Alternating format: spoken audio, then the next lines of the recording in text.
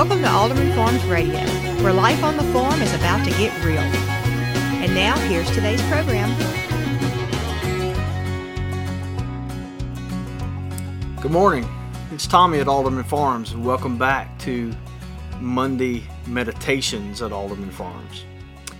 I want us to look at a passage in Jeremiah, a messianic prophecy in Jeremiah chapter 23. But first I want to read to you a portion of a sermon delivered by the Prince of Preachers, Charles Haddon Spurgeon, back in the 1800s. Spurgeon is one of my all-time favorites. And let me read to you what Spurgeon said here to sort of set the table for what I want to talk to you about briefly on this early Monday morning. Spurgeon says, "Man, by the fall, sustained an infinite loss in the matter of righteousness. He suffered the loss of a righteous nature, then a twofold loss of legal righteousness in the sight of God. Man sinned. He was therefore no longer innocent of transgression. Man did not keep the command, therefore he was guilty of the sin of omission. In that which he committed and in that which he omitted, his original character for uprightness was completely wrecked." So far, Spurgeon is saying Adam sinned in the fact that he did not keep the command, so he sinned through omission he did not actively keep the commandment to not eat of the tree. And he also transgressed by a sin of commission because he actually ate of the fruit of the tree, as did Eve. So his original character, Spurgeon said, for uprightness was completely wrecked. Jesus Christ came to undo the mischief of the fall for his people, for the people of Christ. So far as their sin concerned their breach of the command, that he has removed by his precious blood. His agony and bloody sweat have forever taken away the consequences of sin from believers, seeing that Christ did by his one sacrifice bear the penalty of that sin in his flesh. Fast forward. Paul lived before Spurgeon. Yikes. So flash back to Romans 8, verse 1. Now there is therefore no condemnation for those who were in Christ Jesus. That's why Paul could say that, because of what Spurgeon is talking about right here. Because, let me read that again. So far as their sin concerned their breach of the command, that he has removed by his precious blood. His agony and bloody sweat have forever taken away the consequences of sin from believers. He paid for the sin of commission completely. For believers, for those who have been born again, for those who are washed in the blood, there remains no more condemnation. There is no more consequence for judicial consequence of sin, okay? It doesn't mean you may not have consequences in this life for sinful decisions or whatever. You reap what you sow still applies, okay? So Spurgeon continuing, listen at this. He, his own self, bear our sins in his own body on the tree. Now here's what I want to get to. Still, it is not enough for a man to be pardoned. He, of course, is then in the eye of God without sin, but it was required of man that he should actually keep the command. It was not enough that he did not break it, or that he is regarded through the blood as though he did not break it. He must keep it. He must continue in all things that are written in the book of the law to do them. How is this necessity supplied? Man must have a righteousness, or God cannot accept him. You hear that? You must have a righteousness, or God cannot accept you. Listen, Spurgeon says, man must have a perfect obedience, or else God cannot reward him. Where then is this righteousness with which the pardoned man shall be completely covered, so that God can regard him as having kept the law and reward him for doing so? Surely, my brethren, none of you are so besotted as to think that this righteousness can be wrought out by yourselves. You must despair of ever being able to keep the law perfectly. Each day you sin. We must believe then, for there is no other alternative, that the righteousness in which we must be clothed and through which we must be accepted and by which we are made meet to inherit eternal life can be no other than the work of Jesus Christ. We therefore assert, believing that the Scripture fully warrants us, that the life of Christ constitutes the righteousness in which His people are to be clothed. Listen, His death washed away their sins. His life covered them from head to foot. His death was the sacrifice to God. His life was the gift to man, by which man satisfies the demands of the law. Herein the law is honored and the soul is accepted. I find that, Spurgeon goes on, I find that many young Christians who are very clear about being saved by the merits of Christ's death do not seem to understand the merits of His life. Wow. Spurgeon is right. So, in order to be right with God, there are two requirements, not just one. Two requirements. One is our sin must be paid for. God cannot wink at sin. Sin has to be punished. His holiness demands it. His justice demands it. Christ accomplished that for His children. For those who would believe, our sin was paid for on the cross by Christ. But there's also an active righteousness that is demanded of men and women, people. And it is an impossibility. It's a foolishness to think that we in any way can obtain the righteousness on our own. All you have to do is examine yourself in the light of the Ten Commandments and realize how many thousands of times you've violated each one of them. And if by some miracle, and it would be a miracle, if you had kept them all but just break one, James tells us in James chapter 2, verse 10, for whoever keeps the whole law but fails in one point has become guilty of all of it. So it's just a futile. You're futile in your thinking if you believe that you can obtain the righteousness that God requires on your own. It's impossible. No, what we need is what R.C. Sproul, I believe it was, referred to as an alien righteousness. Well, I want to flip back just for a minute. I won't keep you much longer. I want to flip back and look at an astounding messianic prophecy in the book of Jeremiah.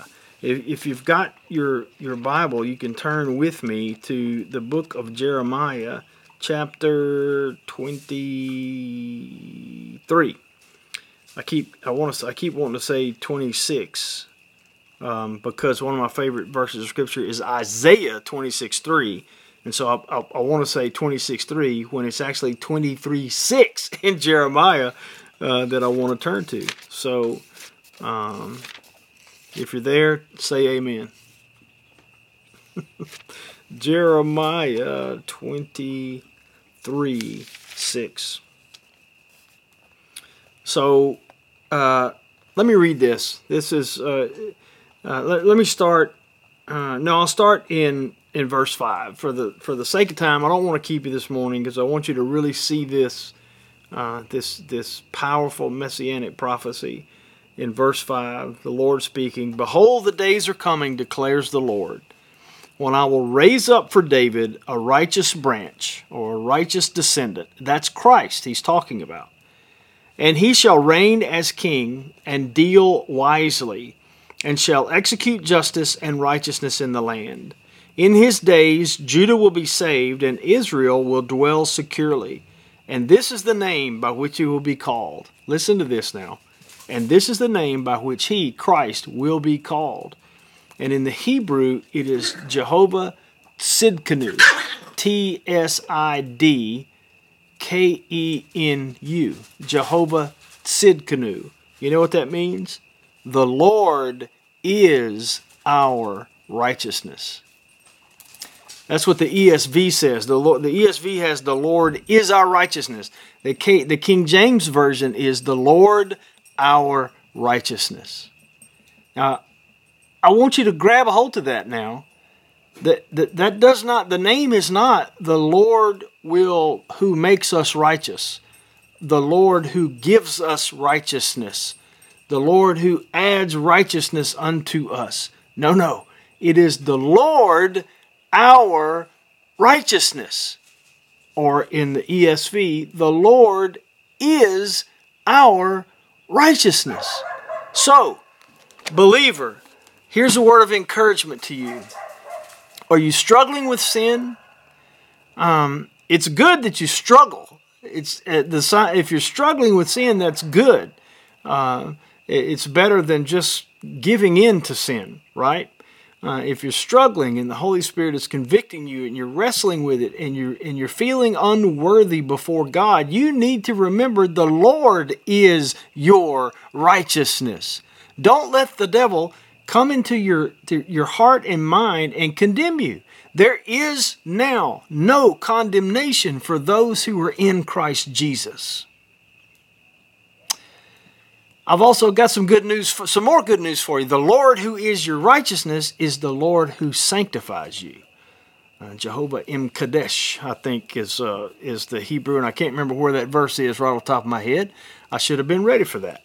But he who began a good work in you will be faithful to complete it. So if the Lord began a good work in you, meaning if you've been born of God, if you have been born again, as Christ told Nicodemus that he needed to be born again in John chapter 3, born from above, born of the Spirit, if God has rebirthed you, if you've been born of God, then he began a good work in you, and he will be faithful to complete it. In your Christian walk, sometimes it may feel like you've got both of your feet in wet cement. But if God began a good work in you, he will be faithful to complete it, because he is your righteousness. He is your sanctification. He is your sanctifier. Man. Well, I hope that's an encouragement to you this morning. The Lord our righteousness. I encourage you to go open your Bible, mark that scripture in Jeremiah chapter 23, verses 5 and 6. 6 specifically. You need the righteousness of Christ, because any righteousness that you can muster up yourself is as filthy rags, the Bible says. But I've got good news. The Lord who saved you made you righteous because it's his righteousness. He clothed you in his righteousness.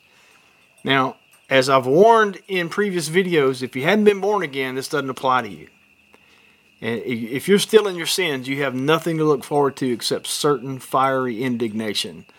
Whereas for those who are in Christ Jesus, no condemnation remains. If you're not in Christ Jesus, that means you're still in your sins. And there's nothing but condemnation and wrath that awaits for you. So I would urge you and plead with you this morning to fall on your face before a holy God, confess your need for a Savior, and the Savior has got mercy for you, and he's got righteousness for you. So cry out to Christ. If you've got questions, email me, help@aldermanfarms.net, help@aldermanfarms.net, and I'd be happy to talk with you about these important eternal matters. Father, thank you that you are my righteousness. Lord, that I am perfectly righteous in your sight, but it's got nothing to do with me. That I bring nothing to the equation but my sin. And you provide the penalty, you provide the remedy for my sin, and you provide the perfect righteousness that I need to exist and survive with your presence, in your presence. And I look forward to the day to hear, "Well done, good and faithful servant."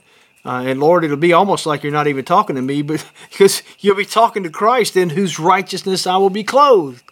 But you will be talking to me, and you'll be calling me by my name, and that's just an overwhelming thought.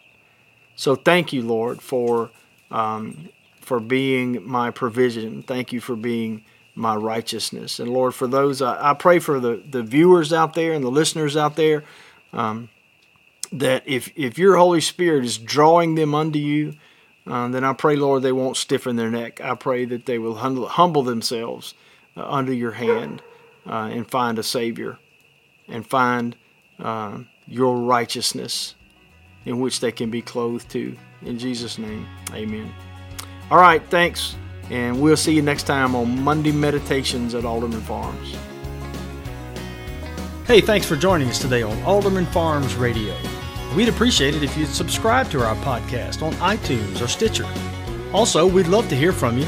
Email us at radio@aldermanfarms.net. And don't forget to find us on social media. We're on YouTube, Facebook, Twitter, Instagram, and Pinterest. And our address is Alderman Farms. Thanks again for joining us today. We'll talk again soon.